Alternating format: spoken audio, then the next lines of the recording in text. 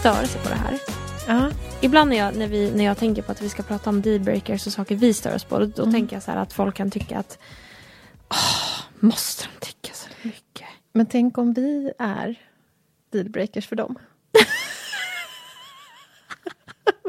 Nej, men de som vi stör oss till. Vi liksom, är en dealbreaker.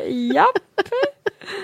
Då, ja, det skulle kunna hända. Eller hur? Nej, tror du det? Nej, jag tror att det är omöjligt.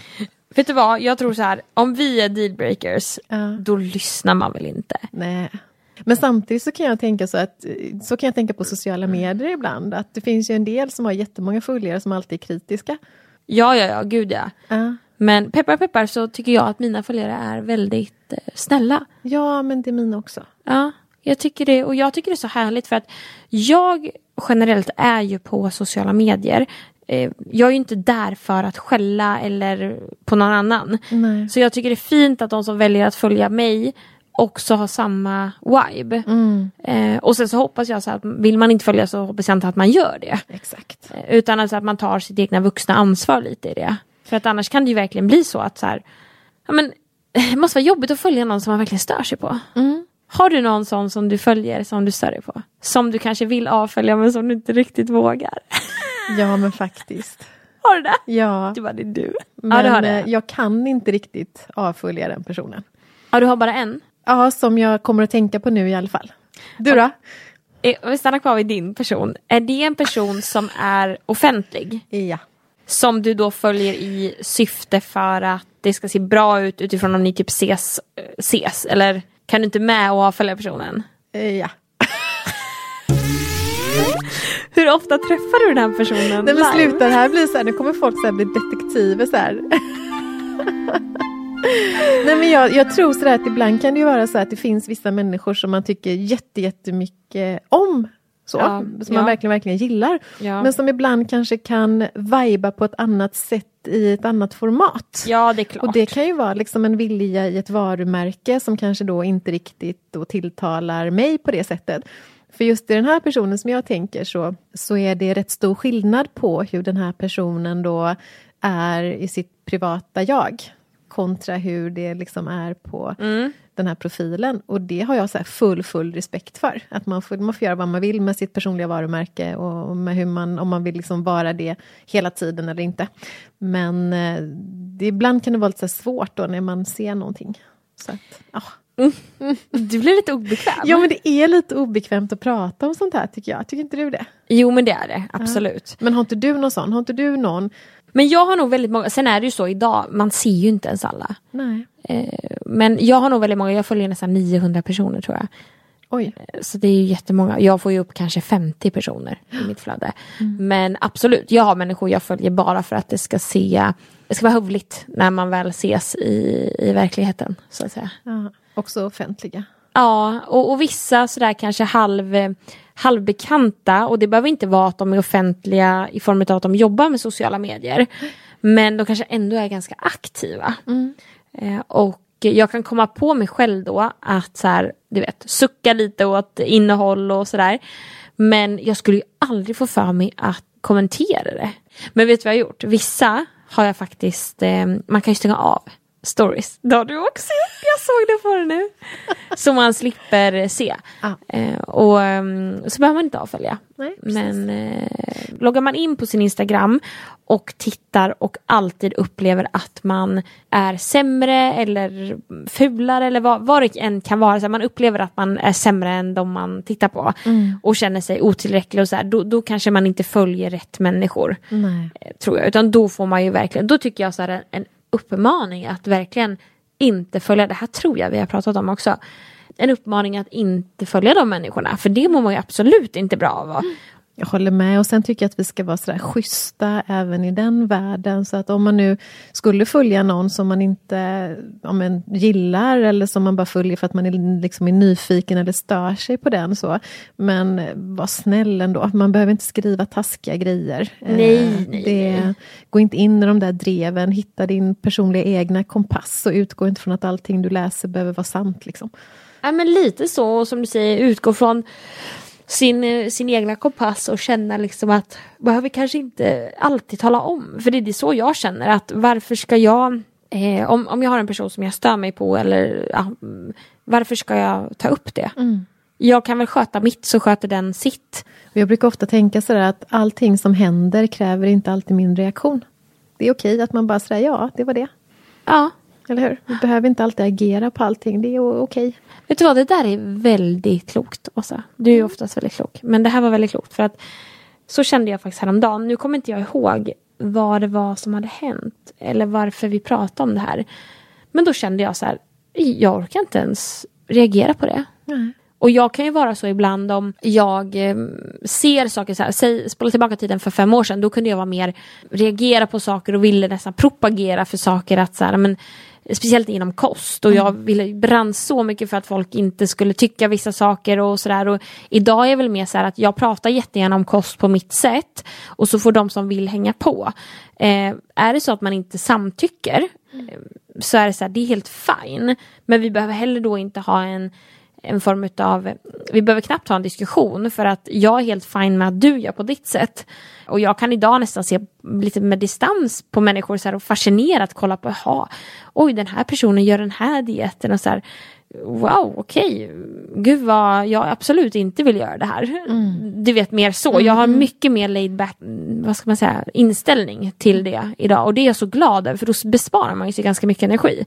Jag tror att vi människor ibland har en tendens att vi känner också att allting som så här tipsas om, alla goda råd vi får, trender som sätts eller vad det än må vara, att vi på något sätt ska plocka in det och nödvändigtvis ha en åsikt kring det. Men jag pratar väldigt, väldigt ofta, framförallt kanske med mina klienter, eller om jag är ute och har föreläsningar eller yogaklasser och så, att så här, plocka in allting som man har där ute, och så frågar man sig själv, hur blir det här för mig? Hur resonerar det här med mig? Och då innebär det att alla människor som är där ute och har kunskap om olika saker eller åsikter om olika saker, ja, men lyssna på det. Men plocka bara in det som resonerar med dig och släpp det andra. Men just att gå tillbaka till den här frågeställningen, så, hur blir det här för mig? Istället för att hela tiden gå in och tala om för alla andra vad de ska göra. Så ibland kan det vara så på TikTok. Att många människor ska slänga skit på varandra och hänga ut varandra och sådär. Och jag kan bli fascinerad av hur man orkar lägga energi på det. För att sociala medier är ju fantastiskt på många sätt. Det här pratade vi om i förra avsnittet också. Men just det här att man ändå kan se, ja, men lite så här, vad är min roll? Jag behöver inte mästra med alla. Utan mer det här liksom, de som vill hänger på och de som inte gör det. Så tror jag det är liksom i alla. Och jag tror som sagt att man skulle må lite bättre av att man kanske inte behövde brusa upp på saker och alltid lägga sin åsikt och reaktion. Det tycker jag man kan se när man ser sådana, du vet, kom in, jag har haft problem med SJ. Fråga någon, liksom, är någon som vet om jag har haft problem med SJ? Jag har ju pratat om det i varje avsnitt. Men du vet, man går in och kollar då så här, på deras Facebook. Eller för den delen så här, på Aftonbladet, om det är någon som lägger ut hur folk har noll skam i kroppen att skriva grejer som att det inte är, nu är SJ ett liksom, bolag på det sättet, men jag tänker bara på en sån grej som Bianca Ingrosso till exempel, som får väldigt mycket skit ofta offentligt, så här, hur äldre män och kvinnor sitter och skriver till henne. Och då på Facebook så är det ju så här, på TikTok som sagt, då kan det vara user 000, och då så här, det vet man ju, det är bara en spökmänniska liksom, som inte vågar så. Men på Facebook så är det ju, jag vet dock inte om det går att göra fake-profil. Är inte det kopplat till någonting? Jag vet faktiskt inte, jag har aldrig provat. Jo, förresten, det finns ju, gud vad jag har haft så här när jag ser tillbaka, det är många konstiga människor som har skrivit, i och för sig det kanske inte är fake-profiler, de kanske bara är konstiga. Människor kanske bara är konstiga. Ja, men sådär, och det kan vara från andra länder som har skrivit jättekonstiga saker. Men på Facebook, det står ju så här, Agneta Johansson, så här. Och så är det ju en bild på henne förmodligen. Så går man in och så ser man att det är ju verkligen en person. För det finns bilder och så att det är inte helt fake. Förlåt till alla som heter Agneta Johansson nu. Det var bara att jag tog det. Men som har skrivit, ja men verkligen så himla rått. Och det blir så här, hade du sagt det till Bianca om hon stod framför dig? Nu tar jag Bianca för att hon får mycket skit och sådär. Men det tror inte jag att man hade. Nej, och någonstans tror jag så här, en av de grymma grejerna med att vara människa, det är att man får lov att tänka exakt vad man vill. Så här, du är fri att tänka vad du vill. Men det är inte okej att uttrycka allting. Nej. För när det väl är sagt så är det sagt. Och de där orden, de kan förstöra så otroligt mycket. Och jag märker ju det med klienter som jag har till exempel. Det kan vara en kommentar som kommer från en människa som knappt ens känner dem. Som gör att de kan gå in i olika, liksom, alltså i psykisk ohälsa, i anorexi, ortorexi, i massa olika saker. Tappa tron på sig själva, sin självbild. Så jag tycker så här att vi människor har ändå ett ansvar. Och det är coolt att vi får tänka vad vi vill. Men vi får faktiskt inte uttrycka allting. Och jag tycker framförallt att man ska gå till sig själv. Och kanske tänka lite på hur man pratar. Och jag träffar jättemånga också med, du nämnde anorexi och liksom ätstörningar på det sättet. Jag träffar jättemånga människor som har, men att det kan så här komma av kommentarer från alla möjliga människor. Man har ju tänkt på det också, för det har jag tänkt på som jag tycker är så fascinerande. Om man ser någon som har lagt ut till exempel en före- och efterbild, och det kan ju vara liksom åt vilket håll som helst eller vad det än handlar om, så finns det alltid människor som har behov att säga, jag tyckte det var bättre innan. Jag vet. Och jag tänker så, den personen lägger ju inte ut det om inte den personen är stolt över att man har åstadkommit någonting. Vad det än är. För återigen, du kan tänka det. Ja, men jag tyckte du var liksom finare innan så. Men säg det inte. Låt den människan få vara stolt och glad. För allt det där knuffar oss in i osäkerhet och att man inte så här känner att man duger och... Ja, det är så gräsligt kan jag tycka. Ja, precis som du säger. Och många före- och efterbilder kan ju vara... Ja, men viktresor åt olika håll, och jag vet att jag hjälpte en tjej för, jag tror det var 1 år sedan, och hon behövde verkligen gå upp i vikt och sådär, hade ingen mens och sådär, och gjorde en jätteresa, så jag gick upp, jag tror det var 13 kilo på ett år och var liksom, fick hela livet tillbaka, alltså verkligen så här. Så var det någon i hennes närhet, vet jag. Nu var det så att, tack och lov, så var det så att hon var väldigt stark i sig själv. Liksom. Vi hade jobbat mycket, hon hade också flera år tidigare gått till psykolog, mycket och sådär, men det hände grejer när vi började jobba ihop.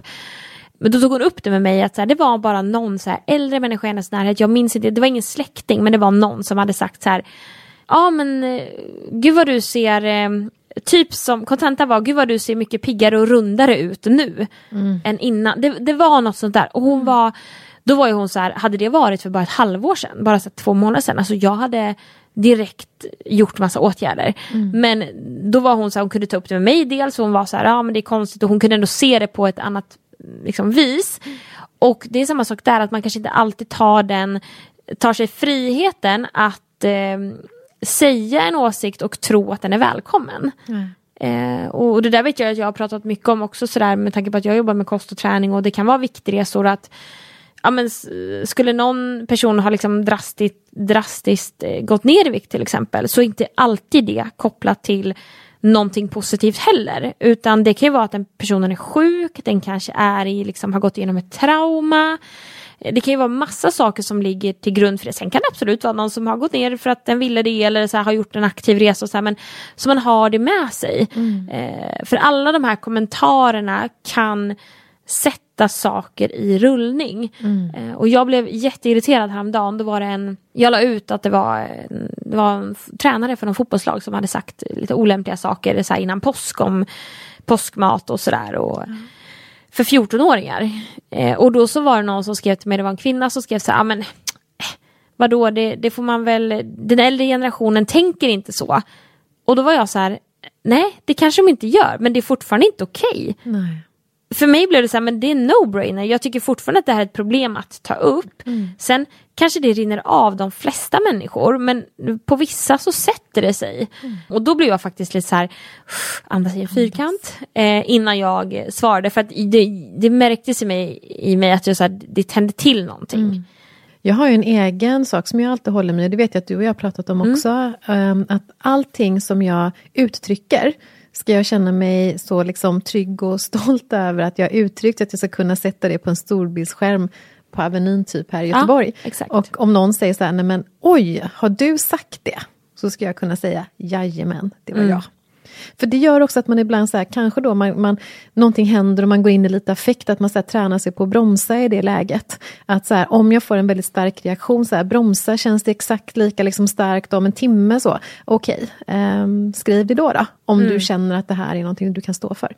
Men det håller jag mig alltid i, och det hjälper faktiskt i de här lägena när man hamnar i en situation där man kanske blir lite påhoppad eller vad det nu kan vara. Sen tycker jag ju, jag lyssnar på vissa poddar och följer vissa människor som är offentliga och jobbar med sociala medier som deras yrke, och just det här med att människor helt plötsligt känner sig helt fria att skriva. Gud vad ful du är, eller vilka stora öron du har. Eller så. Man bara, men va? Det är ingen annan som... Om man tänker att man jobbar med sociala medier, så är det så här att publicera bilder och göra till exempel samarbeten och vara och husera på sin plattform är ju deras jobb. Det är ju ingen som skulle resonera så att så här, på lunchrasten säga till en kollega så här, men fan vad stora öron du har, vad fult. Utan det är verkligen, det är så skevt att det har blivit så. Ja, och att det också ofta blir ett drev, kan jag tycka. Så om någon börjar med någonting och sedan så hakar det liksom på någon form av svans som ska då liksom förstärka det. Nästan som att det finns människor som kan gotta sig i andra människors olycka eller att såra på något vis. Men det säger väl någonting om våran samtid också, tror jag. Att människor generellt sett inte mår så bra. Att det är därför man på något sätt behöver kanske trycka ner någon annan för att själv känna sig lite bättre. Om jag inte är nöjd med mitt eget liv så kanske jag mår lite bättre om jag ser att någon annan har det lite sämre. För det är liksom det enda svaret jag kan hitta i mig själv när jag funderar på varför är det så här. Så är det enda jag kan hitta är det att det måste bero på att människor inte är nöjda själva med sin egen tillvaro och inte mår bra i sig själva. Och då kanske det sticker så mycket i ögonen att det till exempel går bra då för Bianca. Och istället för att då ta tag i sitt eget liv så trycker jag till henne. Ja, precis. Och så känner jag mig som en lite bättre person. Annars har jag ingen aning om varför vi har det här beteendet. Jag tycker det är ganska obegripligt.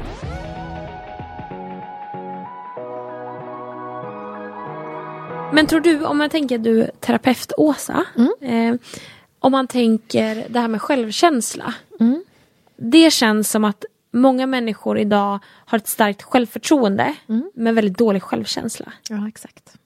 Och det som ligger också, det som vi i princip nästan aldrig pratar om, som jag behöver liksom starta när jag jobbar med klienter. Jag har till och med en kurs nu som vi jobbar med självkänslan, så vi så här, träffas och pratar om det här om. Men då måste man också börja titta på sin självbild. För det som vi pratar om till exempel nu, det kan vara så att man har fått en kommentar som inte ens är sann, men som blir min sanning. Och den kan ligga och begränsa mig när det gäller min självkänsla. Av någon annan? Ja, till exempel det skulle kunna vara så här att... Ja, men säg att du när du är liten så har du varit en person som är lite försiktig. Du behöver komma in i en miljö och så behöver du liksom så här känna av lite hur saker och ting fungerar och så. Då kan det vara så att dina föräldrar har börjat säga så här, nej men vi tar det lite försiktigt för att hon är så blyg. Och sen kanske man kommer så här, ja då kanske du ska börja fotboll eller börja dansa eller någonting, och så behöver du lite tid egentligen för att så här, känna in den miljön. Då hör du din förälder igen säga så, ja nej men det är nog bäst att jag stannar kvar här för att hon är så blyg. Och så hör du det här under hela din uppväxt till exempel. Då kommer det bli din sanning. Det sitter i din självbild. Så att när din chef kommer in på jobbet och säger så, nej men du Caroline, du som är så grym på det här. Skulle inte du vid nästa personalmöte kunna berätta om det här för resten av personalgruppen? Då skulle du förmodligen säga, nej men det går inte för att jag är så blyg. Eller så skulle du bara så här, ducka den uppgiften och hitta en anledning till varför du inte ska göra den.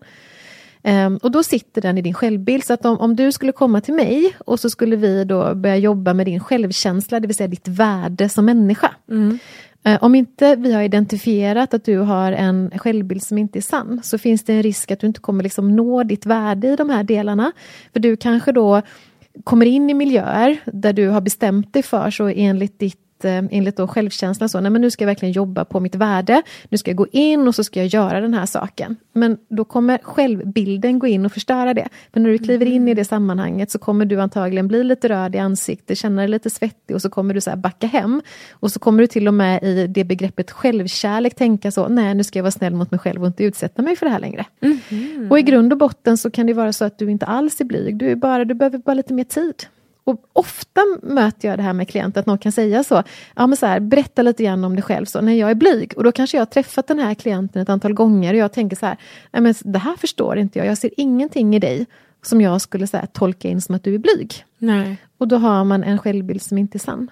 Och det kan vara så enkelt som att någon har sagt så, hur kan man gå runt med en sån här topp till exempel när man har så fladdriga armar som du har?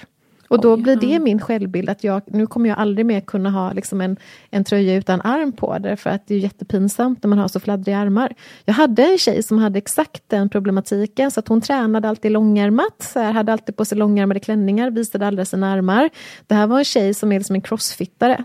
Men hennes självbild är då att hon har så fladdriga armar. Hon hade absolut inte det. Men gud. Så man behöver jobba med självbilden först. Sen kan man titta på det här med självkänslan och sitt värde. Okej, så självbilden. Och vad skulle du säga annars då? Om vi ska ändå så här tipspodden idag. För jag tänker självkänsla är ju någonting som jag jobbar liksom dagligen på min självkänsla också. Och jag kan tycka att det är från dag till dag. Lite grann. För mitt självförtroende, det kan vara på topp. Men vad man mer kan göra för att öka sin självkänsla? Jag pratar oftare faktiskt om att man har en stabil eller instabil självkänsla. Eller en stabil eller svajig självkänsla. För jag tror att många kan känna igen sig i det, att man kan uppleva sig själv i olika miljöer till exempel, i olika situationer med olika människor. Men då handlar det faktiskt mer om att om det är väldigt så här skiftande, så har du en ganska svajig självkänsla. Det innebär att du är mer utifrån styrd än inifrån styrd. Det vill säga att om du går in i ett rum, så kommer hur den situationen är påverka ditt värde. Om någon säger så här, jag är så glad att du kom, det finns ingen som är bättre än du, herregud jag har längtat efter dig. Då kommer du liksom åka upp i ditt värde. Så då kommer du känna liksom så här, wow, så här, nu är min självkänsla på topp. Jag känner mig så värdefull och härlig. Men å andra sidan går du in i samma rum och någon skulle säga, aha, kommer du nu? Det var inte så roligt. Då hade du istället liksom halkat ner i ditt värde och tänkt så här, oj så här, nu känner jag mig inget liksom värd här. Nej. Då har du en instabil självkänsla, för du påverkas av din omgivning väldigt mycket. Har man en stabil självkänsla, så har du förstått att du har samma värde oavsett vad du gör eller hur andra människor uppfattar dig. Så att det tycker jag är lite ett lättare begrepp än att säga att man antingen är stark eller svag. Och jag pratar mer att man ska sträva efter att få en stabil, god självkänsla. Jag som till exempel jobbar själv med det här varje dag, jag jobbar också med min självkänsla varje dag, har en stabil, god självkänsla. Det innebär att det är klart att om jag kommer in i ett rum och någon säger någonting som är snällt, ja men då blir jag ju glad. Men jag åker inte upp i toppen liksom av mitt värde. Jag har liksom kvar mitt värde och så blir jag lite glad. Du bromsar dig själv lite. Ja, men titta nu när jag rör min hand så ligger min sån här ungefär ligger ju min här är min liksom topp och dal. Men lite så här lagom vågor en sommardag på havet. Ja, precis, lite så här brisigt så, lite upp och lite ner så. Någon som har en instabil då är det mer liksom så här höga vågor och djupa dalar. Då är det storm på havet. Exakt, det är så det blir. Och det som blir så här jobbigt när man har en instabil självkänsla, det är att du kan inte styra liksom ditt mående på samma sätt, utan om någon uttrycker någonting negativt, om du upplever att du misslyckas, då tappar du ditt värde. Så att ett sätt som jag alltid jobbar med, det har vi pratat om du och jag också, det är att jag har ju en stund varje morgon. Exakt. Där man stannar upp och så checkar man av hur man mår. Och när man har hittat hur man mår så frågar man sig själv vad man behöver. Och när man har hittat vad man behöver så frågar man sig själv, hur kan man ta ansvar för det här behovet redan idag? Det här är ett sätt att dels varje dag signalera till sig själv att jag är en värdefull människa. För det är bara liksom värdefulla människor som man avsätter den tiden till. Att lyssna in och se vad man behöver. Och samtidigt så lär jag mig själv att vara dirigenten i mitt liv genom att jag själv tar ansvar för mina behov. Det här är ett sätt att jobba med självkänsla som jag tycker är ett av de absolut bästa. För det här hinner också bli medveten om du till exempel märker då att du påverkas väldigt mycket av din omgivning, så kan du också se det i din reflektion på morgonen. Och att man avsätter den tiden för sig själv på morgonen. Ja, och att man också lär känna sina egna signaler. Så att man förstår om jag är trött till exempel, om det är min känsla, vad behöver jag då? För trötthet kan vara så väldigt många skiftande saker. Det är ju inte alltid vila. Ibland kanske vi behöver ha roligt, ibland behöver vi få näring till exempel. Och då behöver vi lära oss att förstå vad är det jag ska göra för mig själv och sen ta ansvar för att göra det direkt. Så då avsätter man liksom tiden. Och det som just är viktigt med det och som för mig då jobbar med min självkänsla, det är att jag varje dag talar om för mig själv att jag är så värdefull så att jag är värd att få må bra. Men sen har jag en annan grej som jag själv också jobbar med ganska ofta. Det är att om jag till exempel ska in i en situation där jag vet att här finns det en risk att man så blir påverkad. Då kan jag, innan jag går in i det rummet, så kan jag säga till mig själv så här: okej, Åsa, nu vet vi att vi har exakt samma värde nu när jag står här. Och jag kommer ha exakt samma värde när jag går ut härifrån. Oavsett om jag kommer signa den dealen eller inte till exempel, så är jag exakt lika värdefull. Ja, för det kan vara, jag skulle fråga vad kan det vara för situation, men det kan vara om du ska gå in och signa en deal eller föreläsa. Ja, men det skulle också kunna vara så, om man säger så här, att om jag hade varit väldigt instabil och svajig då. Och så säger vi att du och jag ska träffas och podda. Och så är du här innan mig. Och så kanske du har haft en riktigt så här usel dag. Ingenting har blivit som du har tänkt dig, eller hur? Så att när jag kommer in i det här rummet så är det dålig energi. Har jag en väldigt så instabil, låg självkänsla, så kommer jag kliva in i rummet och då kommer jag troligtvis tro att du så här, inte tycker om mig. Någonting har hänt så. Nu kommer inte du vilja podda med mig mer. Du gillar inte mig. Du drar det till dig själv. Det är precis det man gör när man har en instabil självkänsla. Så. Allting handlar om ditt värde. Om jag då är medveten om att jag är svajig, så kan jag då innan jag går in ställa mig vid dörren och tänka så här: okej, jag har ingen aning om hur Caroline kommer vara när jag går in i det här rummet. Så, hur det än är, så kommer jag ha samma värde när jag sen kliver ut. Oavsett om hon kommer så här krama om mig och säga: åh vad jag har saknat dig, eller om hon säger: herregud, kommer du redan? Idag var det ju: åh vad jag har saknat dig. Ja, det var det. Jag har ju verkligen haft jag behöver ju verkligen jobba på min självkänsla varje dag. Men jag har ju haft en mer instabil, skulle jag säga. Och framförallt, som vi pratar mycket om också, ja, men lite det här med hur man påverkas av det yttre. Samtidigt som jag vissa dagar kan vara så här helt sluten. Liksom. Ingenting kan rubba mig, eller rubba, men påverka mig. Det där känner jag igen, framförallt också från när man var yngre. Just som du säger, det här med att man kan tolka att jag träffar en kompis och så är hon lite nedstämd eller kanske svarar lite tvärt, och så här, att jag kan dra det till: oh shit, vad är det nu jag har gjort? Och så går man igenom alla grejer man har gjort på senaste, så ska man inte komma på någonting, eller så kommer man på någonting och vara så här: gud, sa jag någonting dumt då? Eller sådär. Men jag har faktiskt en kompis, och hon kan vara väldigt nojig över vad någon kan ha sagt, eller vad hon har sagt, och så här, hon kan ringa mig och säga: jag sa det här, var det dumt? Och jag var så här: nej, jag märkte inte ens att du sa det. Inte till mig då, för hon är väldigt trygg med mig, men om det är nya personer och vi har varit i ett sammanhang. Men så, och det vet jag inte om det är självkänsla eller liksom osäkerhet, eller... Jag skulle koppla det till självkänsla. Sen kan det finnas andra mekanismer. Men vi människor är ju idag extremt inkännande på vår omgivning. För vi är så oroliga idag för att inte vara omtyckta. Att inte få vara inkluderade. Så att vi blir väldigt inkännande. Och då blir det också så. Då lägger jag också ansvaret på mig själv. Att det blir ju mitt ansvar. Om jag kommer in och känner in till exempel så att nej, men här var det inte liksom så bra energi. Och så tänker jag så här: men då handlar det förmodligen om mig. Då kommer jag göra precis allting för att det ska bli en annan energi i det här rummet. Lyckas jag med det, så kommer jag känna mig värdefull. Lyckas jag inte med det, så kommer jag gå hem och börja så här, precis som du säger, analysera. Varför var det nu så här, och vad var det som hände egentligen?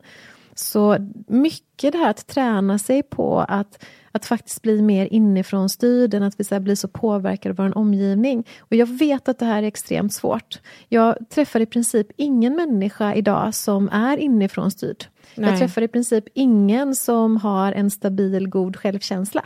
Nej. Jag träffar däremot väldigt många människor som har starka självförtroenden. För det är så vi kompenserar många gånger en lite så lägre, instabil självkänsla. Vi ser till att vi blir så bra på saker så att vi inte riskerar att så här, göra bort oss. För det är ju så här, om jag till exempel tävlar och står på liksom plats nummer 1, då kan ju ingen säga att jag är misslyckad.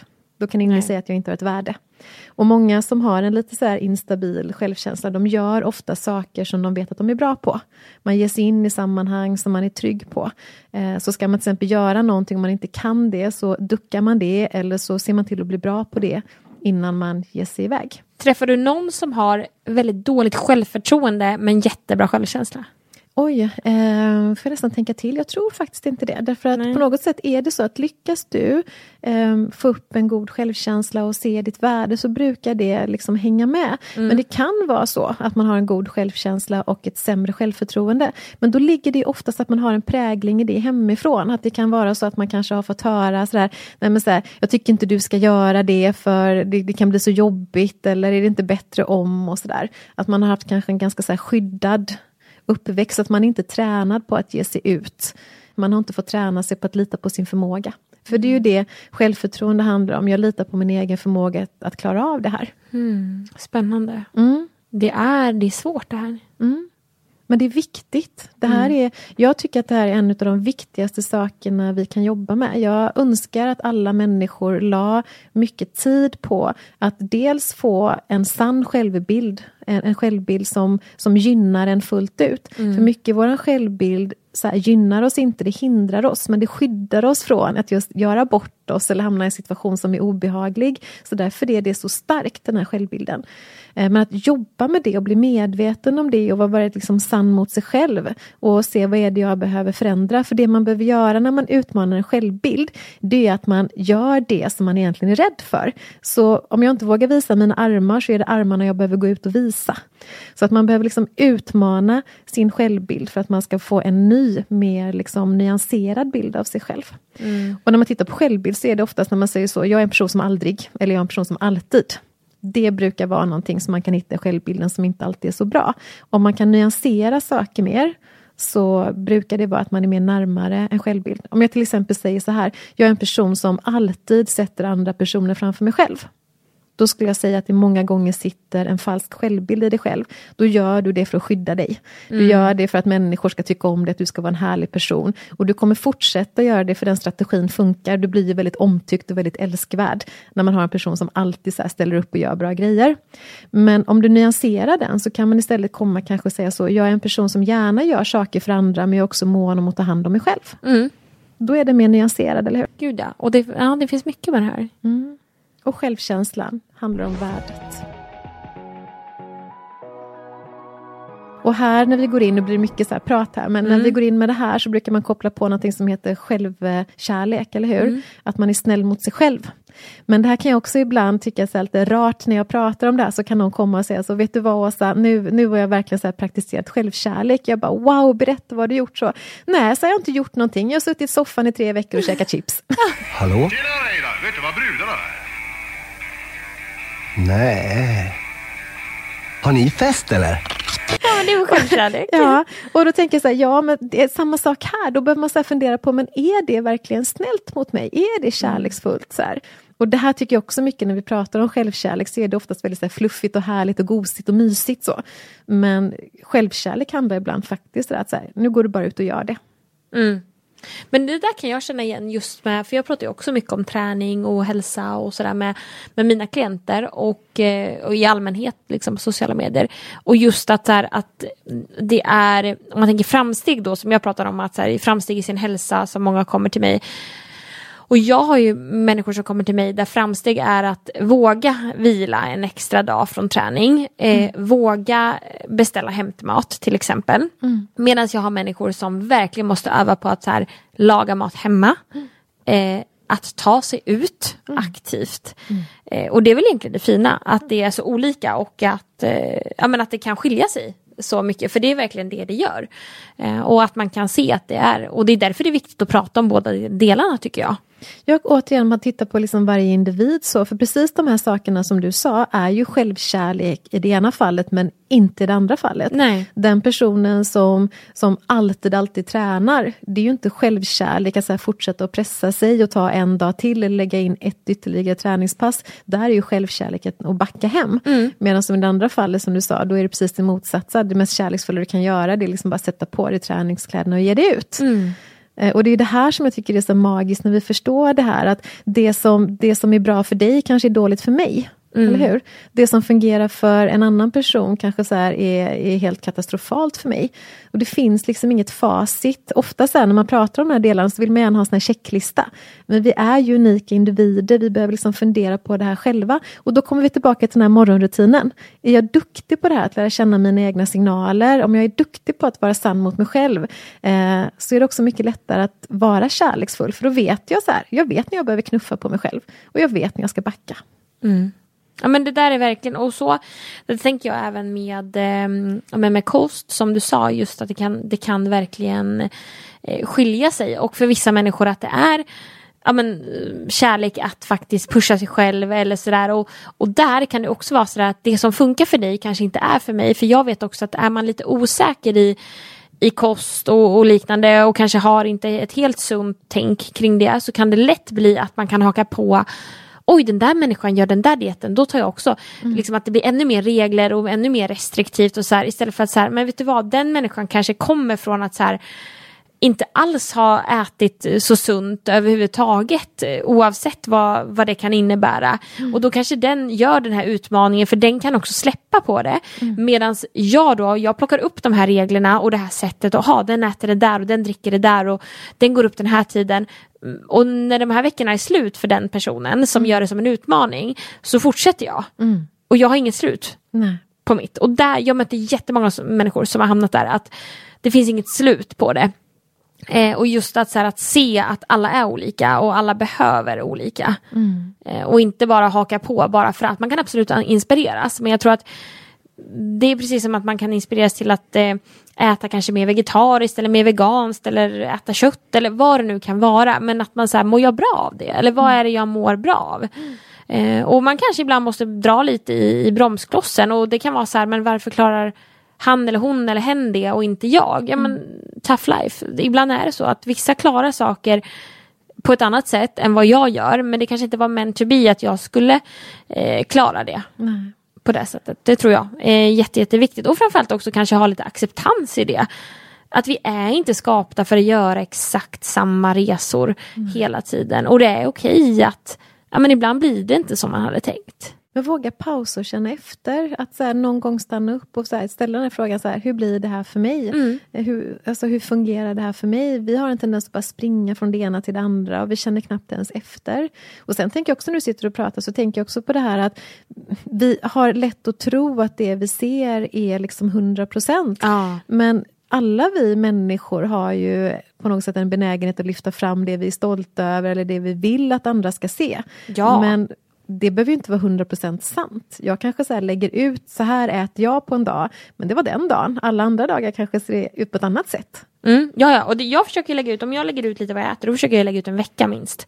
Bara för att se.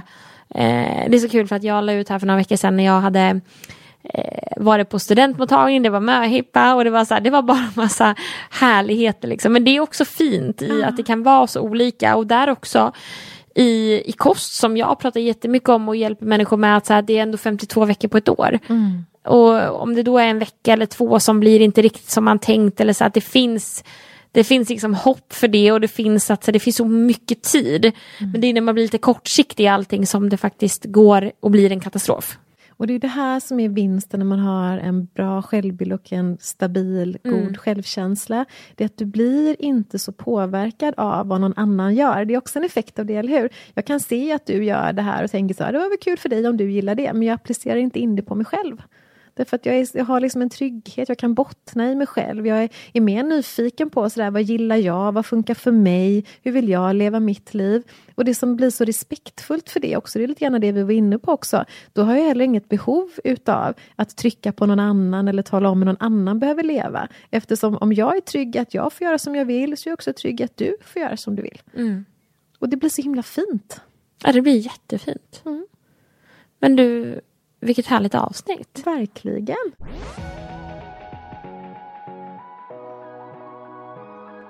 Du, får jag bara säga en sak till? Ja, det får nu du. Nu har jag lyssnat på Opus och jag har sprungit till Opus. Ja! Och jag gillar det. Jag försökte till och med att göra en sån här shaking meditation till det, men det blev lite för intensivt ett tag. Så att den funkar bättre att springa med. Så, men jag gillar den verkligen. Så tack! Det trodde jag inte. Vad kul. Jättekul. Den är ju fantastisk och det var helt sjukt att du har missat den. Men jag är jätteglad att du tog dig tiden och nej, men den är jättebra. Och visst vill man springa där vid 3:45 ungefär när det bara smäller. Ja. Då vill man ju springa skit. Och det känns som att benen gick lite snabbare där. Det var liksom svårt att liksom springa långsamt. Det kan jag tänka mig. Bra, förlåt, nu ska inte jag ställa mig frågor utan vi kanske ska säga tack och hej. Ja, men tack och hej. Jag hoppas ni har en trevlig sommar. Den är ju ändå igång för fullt. Och glöm inte att sätta betyg på podden och prenumerera för det gör oss jätteglada. Hej då! Hej då!